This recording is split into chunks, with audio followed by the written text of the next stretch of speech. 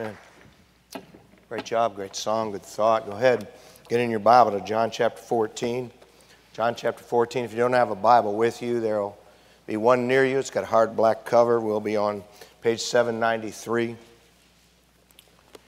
I am glad that Jesus promised never to leave or forsake his people. Amen. I'm glad that in the middle of a dark night, he's there. I feel bad for people who don't know Jesus as Savior. I feel bad for people who say they know him, basically have almost no benefit of that in life because of the way your heart is so hard. I would to God this morning you'd repent. Jesus is a great Savior. In fact, for several months on Sunday mornings, we have been talking about things that he said exclusively to his disciples. Sometimes things he said were exclusively to someone who did not know him. Other times, things he said were to a crowd that was a mixture of believers and his disciples. Still other times, he spoke exclusively to his disciples. If you think that all Jesus did when he came was try to keep people out of hell, though that's the first reason he came, to seek and save that which is lost. If you think that's all he did, you misunderstand him greatly. Amen. There were times when he did that. There were times when he spent his time with his disciples, preparing them for life and preparing them for eternity. And last week we talked about a new commandment that Jesus gave to his disciples on his last night with them. It was not new because loving other people was new. That was a commandment from way back in Leviticus chapter 19 to love our neighbor as ourselves. It was new because the standard for how we love had changed from loving our neighbor as ourselves to loving our neighbor as Christ loved us. And so we spent some time at that point talking about the great depth of Christ's love for us, and that he died for sinners and he died for the ungodly, not just for his family or friends or those who were like him. We also talked about our love for one another being the distinguishing mark of a group of people who claim to be his disciples. We rejoiced in Christ's love for us, and we challenged ourselves to be warmer and to love one another more deeply. And on that last night, before his passion, there were several things Jesus taught his disciples. Some were difficult for them. I mean, imagine how hard it is to hear Jesus say to love one another as I loved you. Other things were him preparing them for what was going to happen next. They didn't know that just a few short hours away he would suffer and die. They didn't know that. From their perspective, this was just another night with the Savior, another night where he taught them, another night where they personally interacted with him, but he knew what was coming. And he was preparing them for something they did not know was right around the corner. By the way, I'm glad that Jesus always knows tomorrow, and he prepares his people today for that tomorrow. Amen. By the way, he's preparing you and I today for a tomorrow of some sort as well. You may not agree. I personally believe we are in the last days of the last days. Now, that may mean Christ's return is tomorrow. That may mean the Jewish calendar is correct and his return is 200 years away. I don't know. But I do know this. The Bible says that one of the things that will characterize the last days of the last days from Luke 21:26 is men's hearts failing them for fear and for looking after those things which are coming on the earth. There are a lot of things that characterize American culture. One of the things that characterizes our culture today, and I think the world in general, is fear. Fear that is so deep that it affects people's hearts. I rather doubt there's ever been a time in history, even though there have been some very bad wars in history, I rather doubt there's ever been a time in history where Americans were as afraid and it affected their heart to the degree it does today. Fear of COVID, fear of government overreach, fear of the Democrats, fear of the Republicans, fear of the Congress, fear of the Supreme Court, fear of Russia, China, Joe Biden, Donald Trump. Fear of Christianity declining, the family declining. Fear. Fear of big business and insurance companies' control. Fear of the immoral jamming their agenda down our throat at every turn. Fear of the public school, fear of private school, fear of homeschool. Fear of major media outlets and their lies. Fear of inflation, fear of recession, fear of crime, fear of death. I hope you understand there's a certain amount of fear that is a healthy fear. It's a healthy fear to say, you know what, I'm not going to jump off this tall building. By the way, it is also a healthy fear to fear God. In fact, the Bible says the beginning of wisdom is the fear of the Lord. It's a kind of healthy fear of God you ought to have whether you're a Christian or not. And on go the list of unhealthy fears that are causing so much anxiety. I've never in my life heard so many stories of teenagers and young adults suffering from all this anxiety. Fears causing abuse of alcohol and drugs. Fears causing insomnia. Fears causing so much discouragement and depression and darkness about tomorrow. Did you know that Jesus had something to say to his disciples on his last night about their heart being troubled? If you're able to stand, if you would stand this morning, please, in honor of the Word of God. What did Jesus have to say exclusively to his disciples?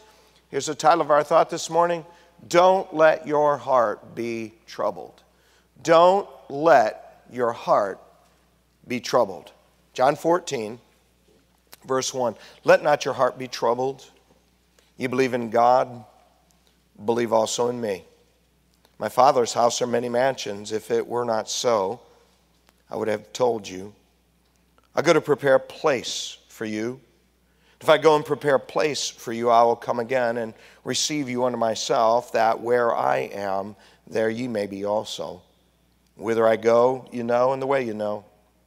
Thomas saith unto him, Lord, we know not whither thou goest, and how can we know the way? Jesus saith unto him, I am the way, the truth, and the life. No man cometh unto the Father, but by me. Thank you. You might be seated. It was Christ's last night before his passion at Calvary. Anyone who knows it's their last day uses that time carefully. Jesus knew it was his last day, and he chose to spend his last hours with the apostles, even though they had no idea he would soon suffer and die at Calvary. I would imagine if they knew what would soon happen, they would have asked different questions. If they would have known what would have happened, they would have behaved differently. They would have listened better. They would have been in tune with what he was trying to tell them, but they didn't know. He warned them multiple times through his ministry of his upcoming suffering, death, and resurrection. In fact, I could show you 6 times at least that he warned them. But they didn't hear him. They weren't listening. Though they were great men, they were just men, and sometimes people only hear what they want to hear. After Judas left them that night to betray Jesus, Jesus then hinted at what would happen to him, but they still didn't understand. Chapter 13, verse 33, he says, little children, yet a little while I am with you. You shall seek me, and as I said unto the Jews, whither I go, ye cannot come. And then he gives them the new commandment we talked about last week. Imagine how they would have felt hearing, hey, I'm going away and you can't come where I'm going. Listen, for 3 years, maybe as much as 3.5 years, they had went everywhere with him.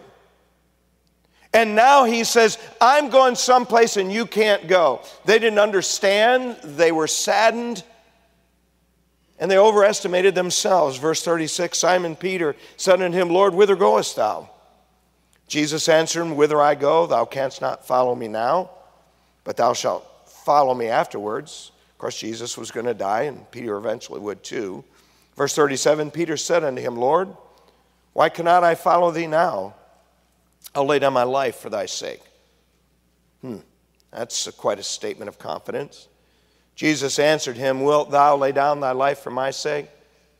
I think he smiled here. The Bible never records Jesus smiling or laughing, though he smiled and laughed. There's a biblical reason for that, and you have to check it out. Jesus instead tells him at the end of verse 38, Verily, verily, I say unto thee, the cock shall not crow till thou hast denied me thrice.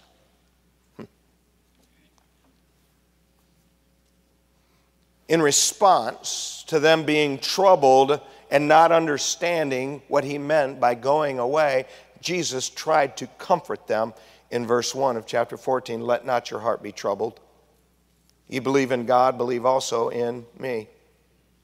Did you ever have someone close to you that you recognized that they were beginning to be troubled, and they looked ahead at something coming up, and you saw them beginning to worry and be bothered, and you just tried to comfort and encourage them? I mean, that's basically what Jesus is doing here for his closest disciples.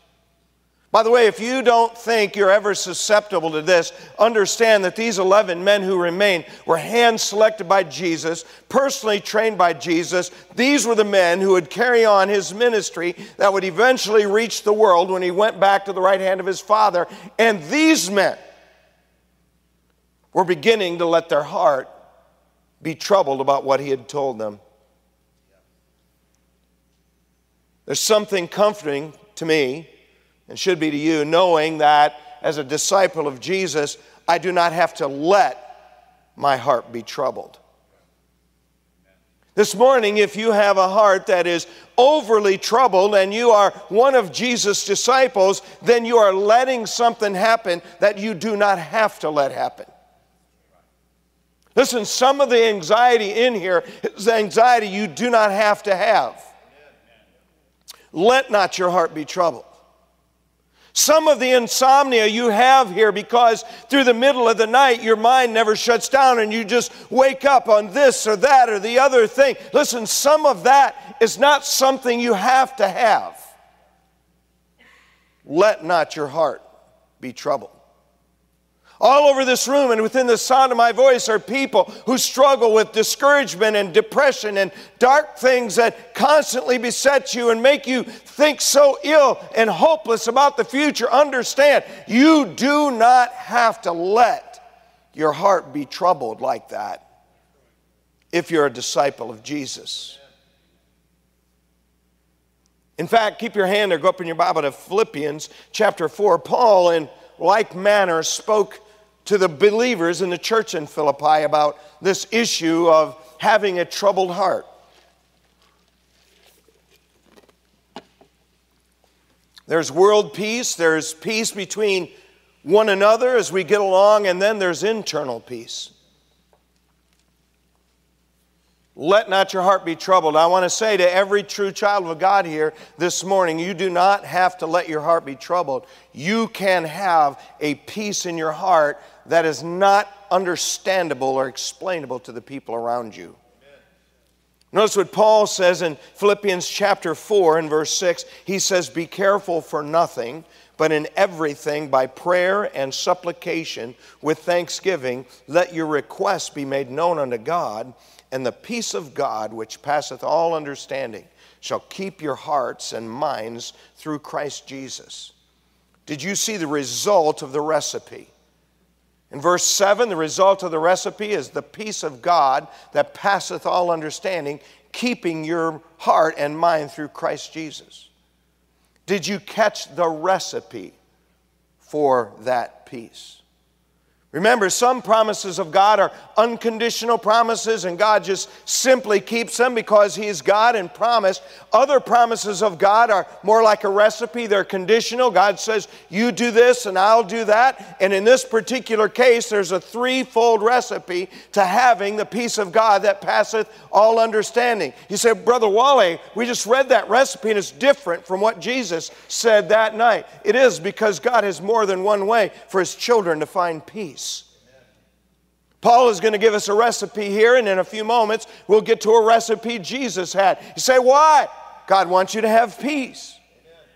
Because if you're a child of God, you do not have to let your heart be troubled. Listen, it is no secret that many things around us are collapsing. They're not collapsed. There's still hope. God is still on His throne. Christ is still King. The Bible is still the Word of God. But understand, they're collapsing, and we need God's intervention. And we need His peace. Did you catch the recipe from verse 6? The first part, be careful for nothing. Don't worry about, give excessive thought to, or be anxious about anything. Nothing's a big word. Don't let anything give you excessive thought or worry. By the way, that's going to take some mental discipline. You're going to have to, by the grace of God, catch your mind going someplace it shouldn't stay and say, Lord, please help me not allow that to dwell in my mind. Did you notice the second part of the recipe in verse 6? He says, but in everything by prayer and supplication with thanksgiving. The second part of the recipe, we need to choose to take everything to God in prayer with thanksgiving. Did you notice the contrast with everything and nothing? Most people's prayer life is more like, now I lay me down to sleep. I pray the Lord my soul to keep. If I should die before I wake, I pray the Lord my soul to take. Amen. That's not conversation with a loving Father. See, when you're comfortable with God as your Father, you're comfortable talking to Him about everything. And you let nothing overly load your mind and your heart. Amen. And taking everything to God in prayer is the way you do that. Notice the third part of the recipe in the end of verse 6. It says, let your requests be made known unto God. We have not because we ask not. We ask and receive not, that we may consume it upon our lust. In other words, so many of our requests are selfish. You know, I wonder how many people here this morning really have the peace of God in your heart, in your situation. By the way, that's not, if you're here and you're a teenager, you can have the peace of God in your heart. This is not, well, if you're 21 or over. Listen, if you're saved and you're careful for nothing, you do not let the cares and the worries excessively dwell in your mind, and you take everything to God in prayer. You talk to Him just like He's with you 24/7, and you make your requests known. God, I'm really struggling here. Could you help me? God, my mind right now is just getting the best of me. God, would you help me? I wonder how many people here have enough faith to, the last thing you do before you close your eyes to sleep is say, dear God, you know, I can't control my mind as I sleep. I commit my thoughts to you, Holy Spirit. Amen. You do that, and He says, the peace of God that passeth all understanding shall keep your hearts and minds through Christ Jesus. By the way, that's a great promise. Amen. And if you go back to John chapter 14, Jesus, as He is dealing with His disciples on the last night who are troubled, He is going to also give them some ways, a practical way we can get a hold of to not let our heart be troubled. On November 13th, 2015, there was a three-pronged coordinated attack in and around Paris by Islamic terrorists. There were 130 people killed, over 400 wounded. Not surprisingly, social media was all over this, and there was a hashtag that went everywhere, hashtag Pray for Paris. And some people found that helpful and comforting and uniting, but everybody didn't find it that way. There's a French cartoonist, her name is Joanne Safar, S-F-A-R, and she didn't like the hashtag. The interesting thing about it is her particular company 10 months earlier had also been the victim of Islamic terrorists when her company had published a cartoon that was negative about Muhammad. Here's what she said about the hashtag. Quote, "Friends from the whole world, thank you for hashtag Pray for Paris, but we don't need more religion. Our faith goes to music, kisses, life, champagne, and joy. Hashtag Paris is about life." Can I just say, if there was peace in champagne and kisses and those kinds of things, our world would have internal peace. But the peace of God that passeth all understanding does not come from those things. Listen, our world is obsessed Monday through Thursday with what it's going to do on Friday and Saturday because their reality is not good enough to go through sober. You and I, on the other hand, if you are a true disciple of Jesus, you and I have the ability, by the grace of God and the Spirit of God living in us, to never let our heart be troubled. And Jesus is going to give His apostles some advice on how to do that. What should I do when my heart begins to be troubled? By the way, it happens when events occur in our life that we don't like. It happens when events occur in our life we don't understand. It happens to us when the everyday cares of life overwhelm us. It happens when people close to us make bad decisions. It happens when the consequences of our own bad decisions come home to roost.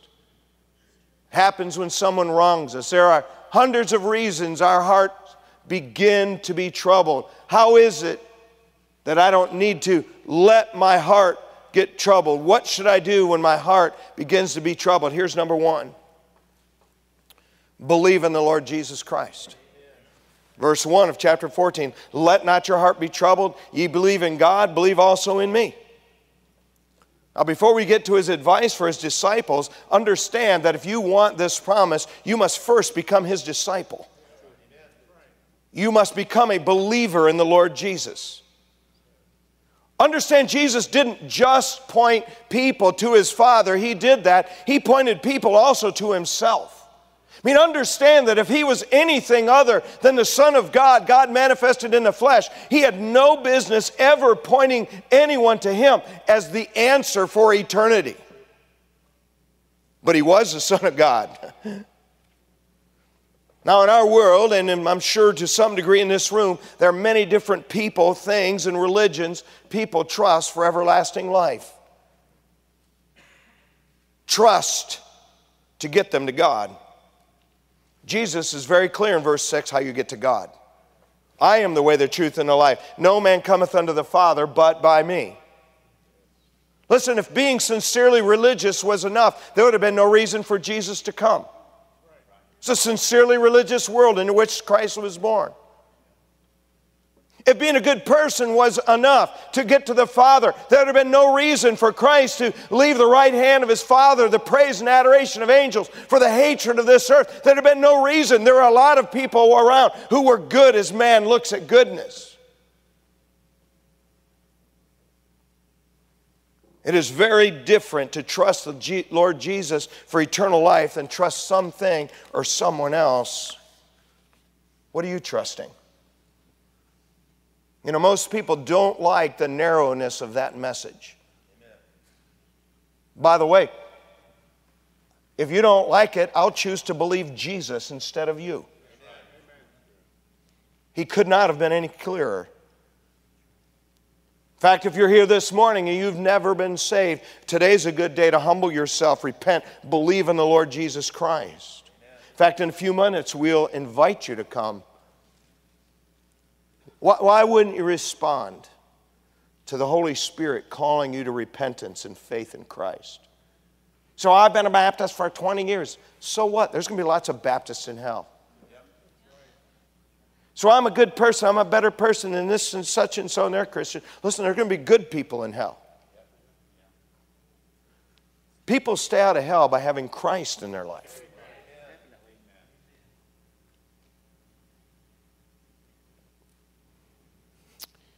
But that's an application of what he said. The interpretation, in other words, what he meant when he said it. Remember, he's not saying that to the crowd. He's not saying that to lost people. He was talking to his disciples when he said, if you believe in God, believe also in me. Hear me when I say, if you are here and you're a Christ disciple, if you want to not let your heart be troubled, it begins by you believing Jesus in your situation. We believe in the Lord Jesus Christ to be saved, and Christian people believe on the Lord Jesus Christ to have peace and not be troubled in their circumstance. I mean, think about it. Think about what he's basically telling them. He says, guys, in a few moments I'm going to be taken by soldiers and wrongly tried. Believe on me.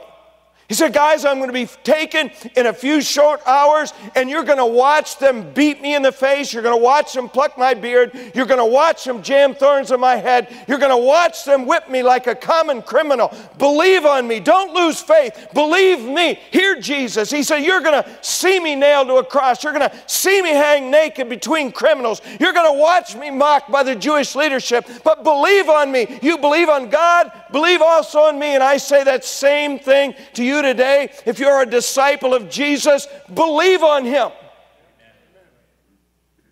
I don't know what you're going through. I don't know if you have people problems. I don't know if you have money problems. I don't know if you have health problems. I'm just saying this. If you want to not let your heart be troubled as a disciple, you must trust Christ.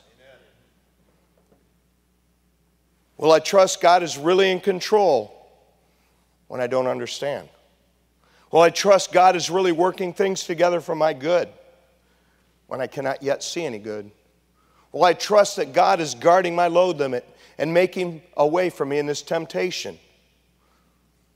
Well, I trust that God really loves me and has a plan for my life when I don't feel his love or see the plan. Will I trust all this bad stuff happening to me is for a reason? Will I trust that as a child of God, nothing from the devil gets to me unless it first flows through the loving hands of my Father? Amen. You see, trusting Christ after we've trusted Christ as Savior is at the foundation of not letting our heart be troubled with all the real life difficulties we all face. Let me ask you this morning, are you trusting Christ with what's going on in your life? Or are you letting the situation overly trouble you? You cannot do both. You cannot both be trusting Christ and letting the situation overwhelm you. You can't do that. It's one or the other. A lot of different times as a pastor, I will go to pray with somebody before surgery or speak to someone who's struggling or someone who's close to dying. Can I just say, I never know how things are going to turn out, but I always know how things are going to turn out. Did you hear me? Amen. For a Christian, amen, I never know how things are going to turn out, but I always know how they're going to turn out. Everything will be okay. Are you trusting Christ with what's going on in your life? You letting the difficulties of the situation overly trouble you? But it's not just believing and trusting Christ as a Christian that helps us not let our heart be troubled. And we're all tempted to have that happen. Notice the second thing Jesus said, what should I do when my heart gets troubled? Verse number 2, in my Father's house are many mansions. If it were not so, I've told you, I go to prepare a place for you. You might have a Bible that says in my Father's house are many rooms. I'm sorry for you. According to Revelation, our Father's house is about the size of the eastern half of the United States, about 1,323 miles square, east and west, and that tall. He's got space for more than a room. Listen, there's some beautiful pieces of property on this planet, but none of them are anything compared to our Father's house in the next world. Hear me when I say, when you find your heart beginning to be troubled, you need to take your eyes off this life to the next one. You see, the value system in that city of God isn't like our value system. In that city, they use gold to pave the street, and they use precious gems to adorn the foundation of the city. The problems in that city are nothing like our problems. In that world, there's no more cancer, no more violence, no more wars, no more getting old, no more disease of any sort. There's no lying. There's no conflict with loved ones. There is always light because the Lamb is the light of that city of God. In that world, there's no more devil. There are no more evil spirits deceiving and destroying the people of God and all that is good. In that world, there's no more injustice. Everyone will receive exactly what their life warranted.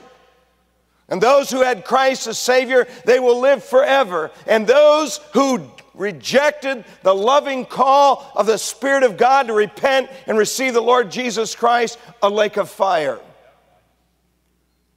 And for those who believed on Him and suffered for Him and lived sacrificially for Him, He has rewards in His kingdom. So I don't believe that. Well, you ought to read your New Testament. You ought to stop thinking God is a communist. Everything isn't the same in heaven for everybody. It's just good for everybody who goes. And so when you and I struggle with our faith in some way, Jesus taught His disciples to think about God's tomorrow, His Father's house. If you're struggling this morning, where are you looking? Listen. Looking to God's tomorrow helps our struggling heart.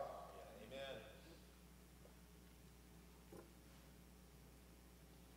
Thomas Anderson's a financial advisor.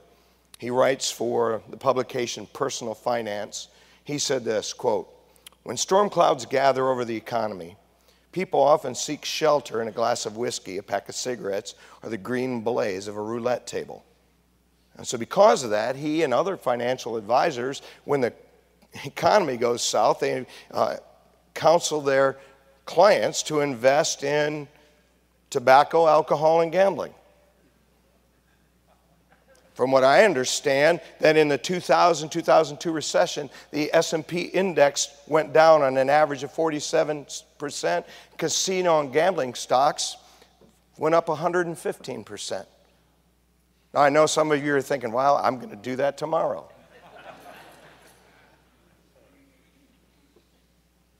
My point isn't to give you financial advice. In fact, I would say, generally speaking, that's not my strong point. But what I will say is this, is there is no real solution to real problems and troubled hearts in gambling or drinking or smoking pot. Amen. All those things do is further take someone down a road to troubling in their heart. Amen. So, Brother Wally, what should I do when my heart is troubled? Lastly, this morning, John chapter 14, verse 3, "And if I go and prepare a place for you, I'll come again and receive you unto myself, that where I am, there you may be also." What should I do when my heart gets troubled? Think about Christ coming back for His people. Now, I'm not going to talk about that this morning, because Lord willing, we'll talk about that next time. But I just simply want to say this. There is no advice I can ever give you to keep all things that trouble you from your advice, from your life. We live in a broken world. You and I are fallen people, and the people around us are fallen people. There's nothing you and I can do to not have troubling things happen. But I can say to you, the more sin we keep out of our life, the better off we'll be. And when you find your heart beginning to be troubled, decide to trust Christ. When you find your heart beginning to be troubled, look forward and upward When you find your heart being troubled, look for the blessed hope, the return of the Lord Jesus Christ. This world, if you're a true Christian, this world is not our home. We're just passing through. Amen? If you'd quietly stand.